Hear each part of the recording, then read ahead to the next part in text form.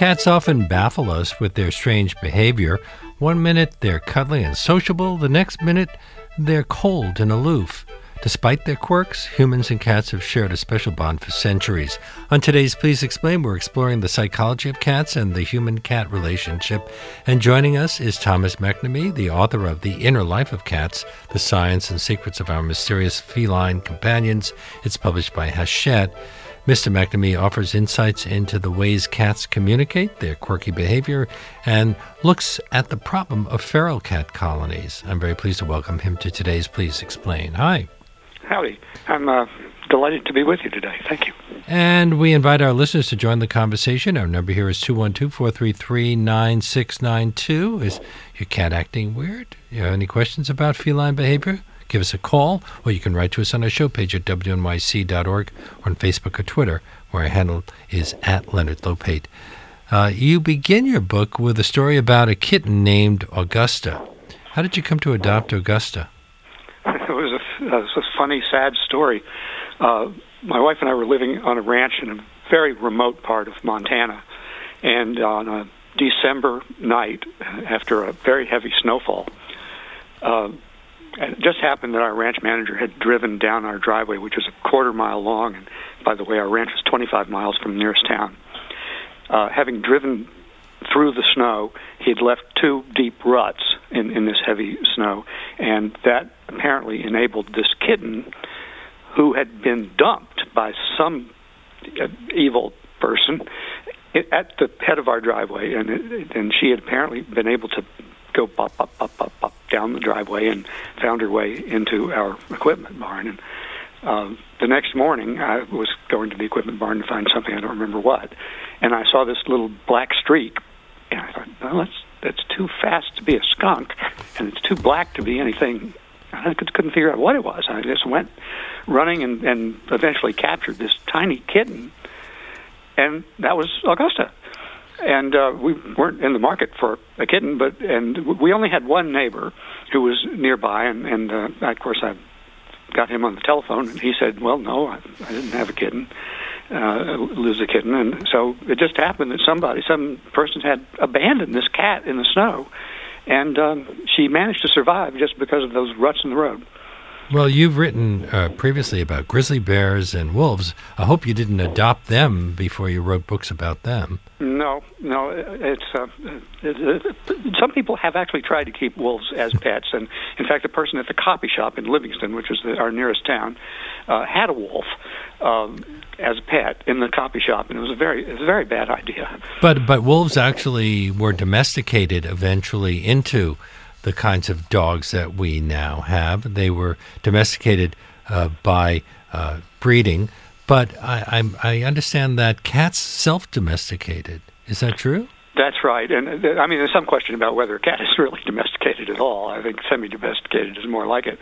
But yes, they started at the beginning of agriculture, roughly, we think, cats began to hang around the granaries because there were mice there and other rodents, and they, of course, preyed on the rodents, which made them convenient to the people.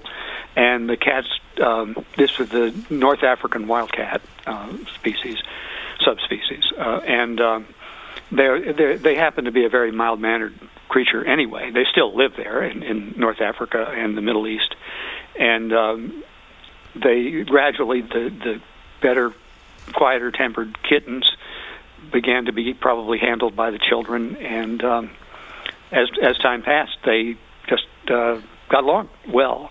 Although I think there's some question about whether they were really pets at all for many, many years. They eventually became pets, apparently, in Egypt. There's one wonderful painting in a tomb of a cat with a leash around its neck, and so that indicates some level of domesticity. But I think for a long, long time, they were more just domestic companions that hung around farms and so forth, and probably weren't really particularly lab cats until maybe the last few hundred years. In what way did domestic cats act in patterns set for them by their wild ancestors?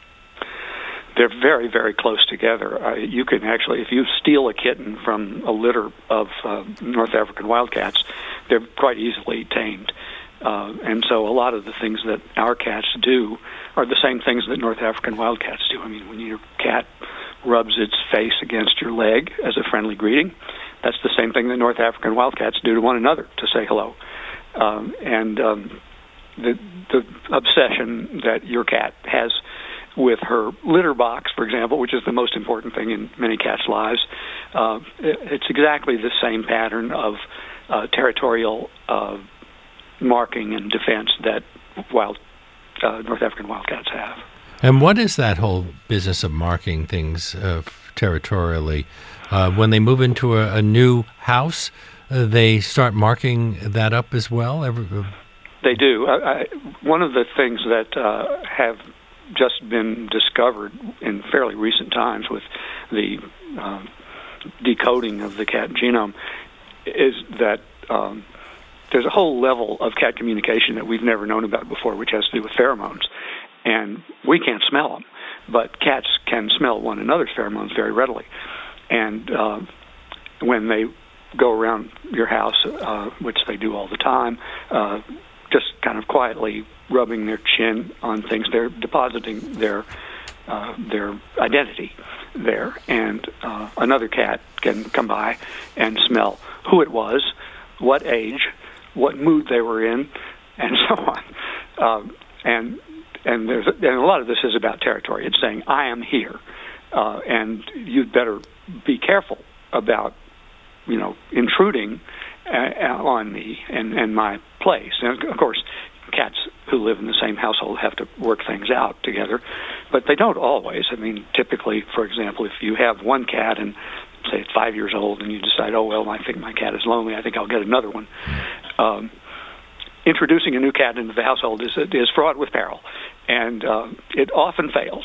I think, you hear different numbers, but I think commonly you can hear that half the time there's tremendous social conflict, and that has to do with the territoriality that our cats have inherited from their wild ancestors. My guest is Thomas McNamee. His latest book is The Inner Life of Cats, The Science and Secrets of Our Mysterious Feline Companions.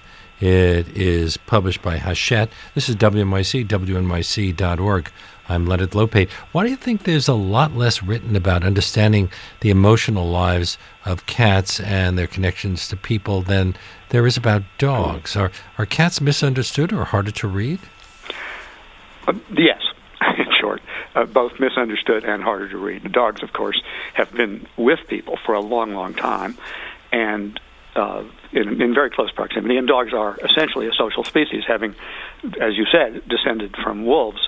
Wolves, of course, are also social species. They live in family groups, and they talk to one another all the time in various ways, with body language and vocalizing and so forth. And so when your dog wants to anything, the dog puts his paw on your leg or whatever, and their faces are quite easily understood, and cats are subtler. But with care and close observation, you can learn a lot about what your cat has to say. And there have been some wonderful studies, which are not well known, although if you read my book, you'll find out about them, about cats' vocalizations, about their body language, and so forth. And if you just pay attention, very close attention to your cat, you eventually learn a lot of things about what they're saying. And it just takes close attention, and it also helps to learn, from my book, for example, about what they are saying and how they say it. You found recent evidence which suggests that we share similar emotional centers in our brains and that a cat's vocal expressions originate in those areas. So what are cats trying to communicate through their meows and purrs? And do they purr for each other or only for humans? Is purring a way of showing affection? In general, it indicates emotional happiness. And yes, it often is an expression of affection. Kittens purr, and their mothers purr back to them. And in the wild, the purr largely disappears. but cats domestic cats, of course, purr happily in your lap, and they purr sometimes when they're hungry to let you know that they are. And it's been a very mysterious mechanism that has not been understood until quite recently, how the purr is produced mechanically. And one of the most remarkable things that came out of the attempt to understand how it's produced mechanically is that all cats, regardless of their size, regardless of their age, the basic tone is 25 cycles per second, which is below the lowest note on a piano. So it's actually below the range of most people's hearing. So what we're hearing when the cat purrs is actually an overtone. So we're hearing a whole series of overtones, like a chord, actually. And all cats have this same fundamental tone in their purr. And so there's a kind of universal recognition of the purr that humans have developed over time. I don't know whether it's instinctive or not, but I mean, I think we all pretty well know when a cat is purring, that when we feel it. You put your hand on the flank of a purring cat and you feel it through your body as much as you sense it through your ears. We've been getting a lot of calls. Our number here is 212-433-9692. Let's take a few of them, and then I'll go back to some of my questions. Rebecca from Rockville Center, you're on the air. Hi, how you doing today? Okay. I'm calling. I'm a huge cat lover. I had a cat for 18 years, and when he passed, I was absolutely devastated. But I recently went to take care of my sister's 2 cats, and one night I wasn't feeling well. The male cat always slept at the end of the bed, but the night when I didn't feel well, the female cat absolutely laid on top of me, and I could sense she was saying to me, you need to feel better, you need to feel better. And I honestly did. And I'd like to know, can they sense when you don't feel well?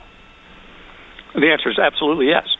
And I think that cat was expressing sympathy with you. The cats, if a cat has been raised well with affection from an early age, and it's very important that affection and bonding with humans start very, very early, which is something that I discovered in doing research for this book, that from a particular study that was published only in 1988, that when a cat has had a really great kittenhood, they develop the ability to bond very deeply with human companions and to develop a complex system of sympathy and understanding. And it sounds like you had that kind of cat on your chest or wherever it was. Thank you for calling us, Rebecca. You say you shouldn't scold or yell at a cat. Never, Does it become ever. traumatic? You never punish or yell at a cat. All it does is make them afraid of you. The way to mold a cat's behavior is to reward good behavior. We have a caller named Susan from Ardsley, New York. Hi, Susan, you're on the air. Hi. So, yes, I've always considered myself a cat whisperer. I've had cats most of my life. I'm 59. For the past 10 years, we have a cat named Richie. He's very attached to us, very bonded to us, and also, frankly, quite bizarre. One of his habits, and I just can't figure it out, nor can any veterinarian or animal behaviorist, is that he has a very loud, piercing howl. And he howls, as an example, at his water bowl. Sometimes he howls just standing in the middle of the room. We don't know if there's a Dybbuk. But I also, it sounds strange, but I'm a psychologist and I have a specialty in ADD, and I think of him as having KDD, or kitten deficit disorder. He's very distracted, and he has a hard time focusing, and then he has this incredibly loud howl. And our veterinarian prescribed Prozac for him, and as he's not taking it, I'm taking it myself. But I'm wondering if you have any thoughts on what this loud howl is about, and what, if anything, we can do about it, because he's constantly interrupting our sleep.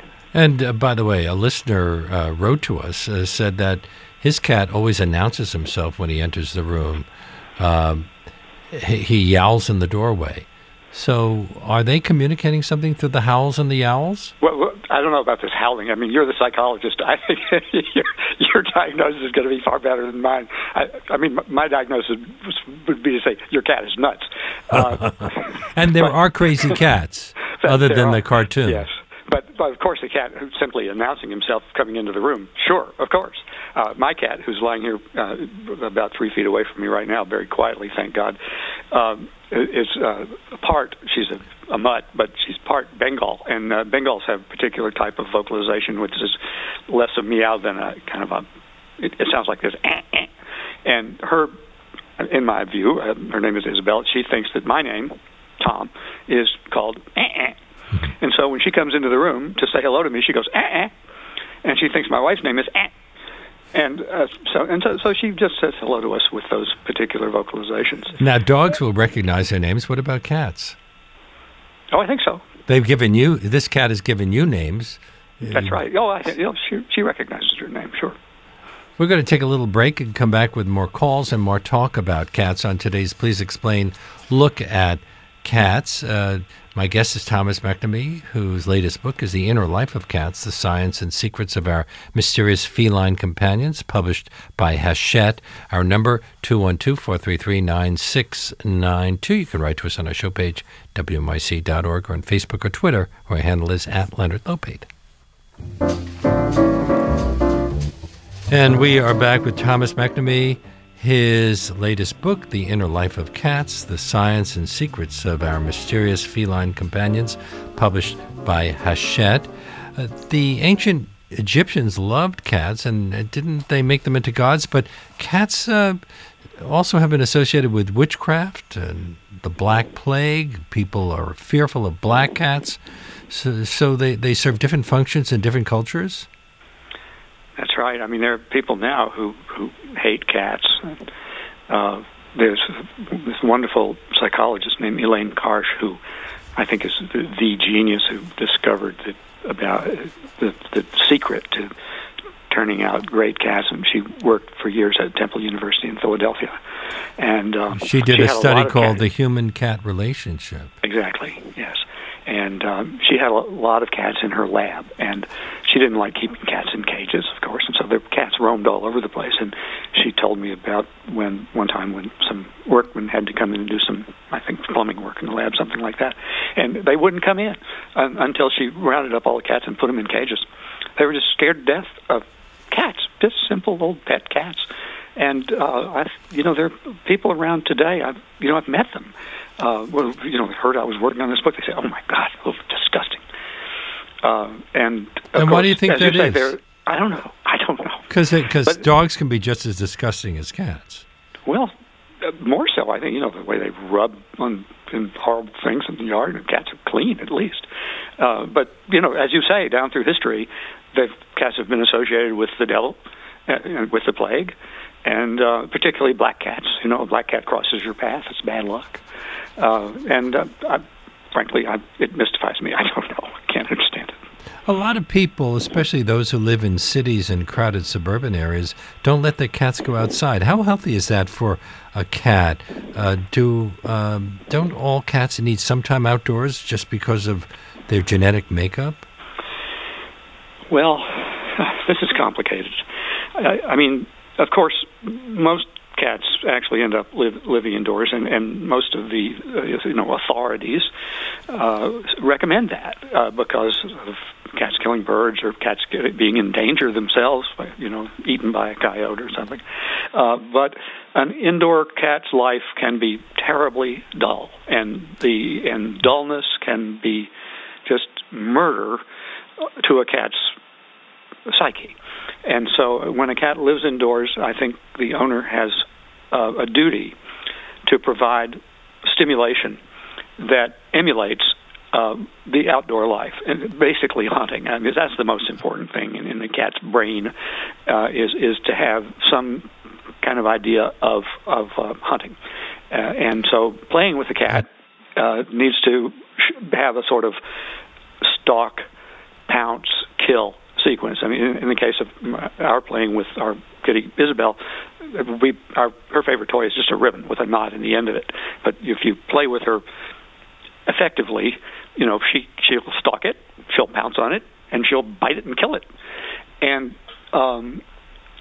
so an indoor cat, you can provide for an indoor cat's life in a way that is similar to an outdoor cat's life, but it takes work. Well, outdoor cats often will bring back little prizes like dead birds. That's right. Or mice or whatever else they have caught outside. I'm not always sure I appreciate those little gifts, but they seem to be presented as gifts. We think so. There's some disagreement about what they're actually doing, but I like to think of it as a gift. And, of course, there's a lot of controversy about the number of birds overall and other animals killed by cats outside. And it's a huge controversy, and there have been a couple of studies showing that they kill many millions of birds every year. Most of the killing is done by feral cats. I mean, we have about 90 million pet cats in the United States, and there may be equally many feral cats. That's a lot of cats, and many of them, basically to live, have to kill something, and so they kill a lot of birds. A lot of people have tended to believe that they're damaging bird populations.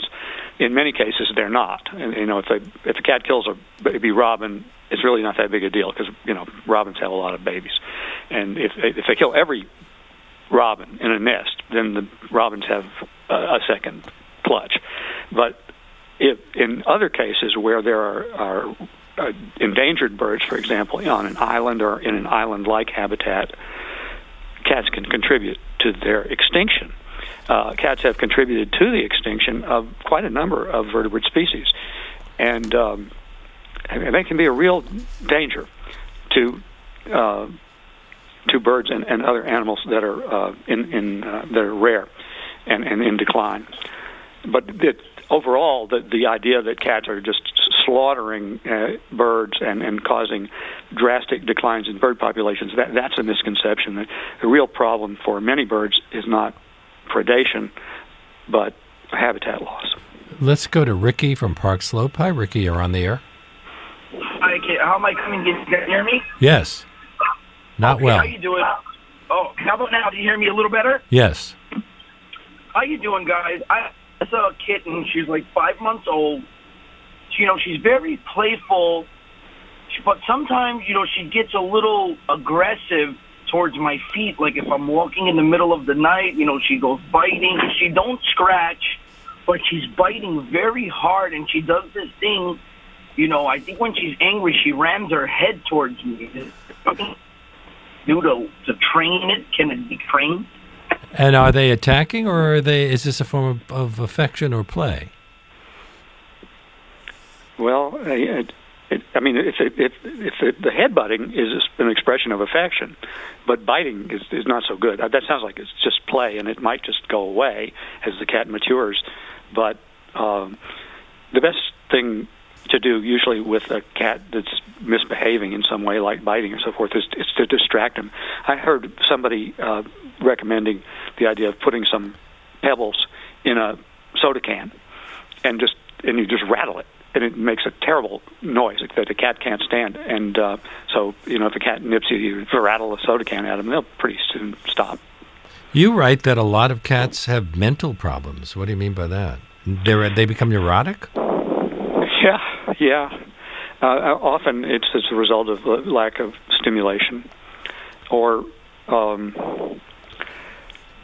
the boredom is a terrible enemy of cats' psyches. And in many cases, because, again, as I've said, they're so much like their wild ancestors that we owe them a life that is similar to the life of a wild cat. And in many cases, cats don't get that. So if we declaw them, will that affect their mental health? Oh, declawing is one of the worst things you can possibly do. It's like amputating all your fingers down to the second joint. That's part of their apparatus of life, their claws. They can't keep their balance. A cat that's been declawed can't even stand up straight, usually. Let's take another call. This one is from Tony in Brooklyn. Hi, you're on the air. Hi. Toby, I'm sorry. Toby, yeah. I got a cat as a kitten, and he's always been treated very nicely, never abused, and yet he's very skittish. If you make the slightest gesture toward him, he'll run away. He will come up to you and let you pet him, but if you lean toward him at all, he runs away. And I'll take the response off the air. Okay. Would that just be unique to that cat, or is that typical behavior? It could be. Some cats are just born shy. I mean, Augusta had the cat in my book, the heroine of the book. She had problems partly because of the bad things that Elizabeth and I did when she was a kitten. We neglected her in many ways. We made a lot of mistakes. It's one of the reasons I wrote the book, is to help people not make the mistakes we made. And Augusta ended up very shy, and she would never sit in our lap. She would lie next to us on the sofa, but wouldn't. And she had some of the same problems that this person is describing. She also would, if you leaned toward her, she would flinch, and sometimes she would run away, dodge. And we never got her over that. And I don't know if it was inborn or if it was something we had done wrong or not done. And probably, you're probably stuck with this behavior. Well, listener Stephanie from Locust Valley wrote on our website, "Our cat has recently become fearful of me, hiding when I enter the house. She's increasingly averse to me since our last vet visit, but she still likes my husband. How do I improve our relationship?" Wow, that's a tough one. All I can say is that, luckily these days there are some very good behavioral counselors. It's like a shrink. And unfortunately, there are a lot of fake ones as well, and there's no way of getting there's no licensing bureau or anything like that. And so if you have a very good veterinarian or the local SPCA, something like that, can give you some guidance about who to turn to. Some sort of phobia like this can probably be rectified by an expert. But once it starts happening like this, it's probably not going to change unless somebody starts to intervene in some helpful way. A listener wrote in to ask, why do some cats need their paws when they're on your lap or stomach? Does it have anything to do with looking for milk, the listener asks? It is, in a way. It's what kittens do with their moms to help stimulate milk production. And it's a kitten thing, and when they do it to you when they're adults, it's just a gesture of affection. It just means, oh, I love you. I'm so comfortable here. It's just like being with my mom. Anyone who's had a dog and then brought a cat into the house knows that it can be a problem. Yet some get along very well, others don't. Are they natural enemies? No, certainly not natural enemies. Kind of depends on the dog, depends on the cat. If you raise the puppy and the kitten together, they'll be friends for life. Bringing a puppy into a cat household, the cat might be so friendly. I've always thought that the big problem was that a dog wags its tail when it's showing it's happy, and a cat wags its tail when it's showing it's unhappy. That's true. When the cat is switching its tail rapidly back and forth, that's a bad sign. That means the cat is actually thinking about attacking. Sometimes the cat gently moves its tail back and forth in a slow, easy motion, which can be a sign of contentment. Jane from Brooklyn, you're on the air. Oh, hi. Hello. Hi, Jane. We're running out of time, so... Oh, okay. My sister's been pursuing a trap, neuter, release, and feed program in Ossining, New York for about 18 years.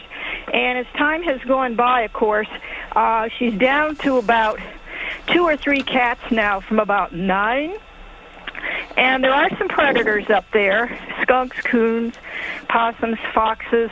She actually saw a skunk steal a kitten. But wow. Is there any information available about how long it might be before that territory is recolonized by cats from outside that territory? Generally speaking, where there is a feral colony and it population goes down, it will be recolonized if there are other cats nearby. Unfortunately, I mean, when we start to talk about feral cats, you raise 100 issues, and I have some fairly firm ideas about them, and luckily, I mean, when you said feed, when you added trap, neuter, release, and feed, at least you added feed, because in many cases what we see is trap, neuter, and release, and then the poor cats are back on the street. It's like you take in a homeless person, give them a shower, and then throw them back on the street. Because the life of a feral cat is often really miserable, partly because they don't have enough to eat, partly because they get run over by cars, they get killed by dogs, they are diseased. People think, well, I'm just going to feed them and they'll be okay. Well, it's not the case. Most cases, feral cats have a miserable life. At least in this case, the cat's being fed. But in Rome, Italy, feral cats are taken care of in a beautiful way. The city helps pay for it. There are all these volunteers, and the cats get veterinary care, and they're kept in colonies where they're protected. And I think that the United States needs to start thinking about feral cats as if we're not going to just kill them all. They need to be taken better care of. Now, we have practically no time left, but I was curious about one more thing. Some people say that when a cat enters a room of people she doesn't know, she'll inevitably be drawn to the person who doesn't like cats. Do you think that's true? Well, some people say that's true, and they say it's because that the person who doesn't like cats doesn't look at the cat in the eye, and which the cat takes as a gesture of non-aggression. Okay, well, you've answered a lot of questions that our audience has and that I also had, and I thank you so much for talking with us. I guess next time we will talk about grizzly bears or one of your other topics. I'll be delighted to be back, and I'm really grateful for your having had me today. Thomas McNamee's book is called The Inner Life of Cats, The Science and Secrets of Our Mysterious Feline Companions. It's published by Hachette.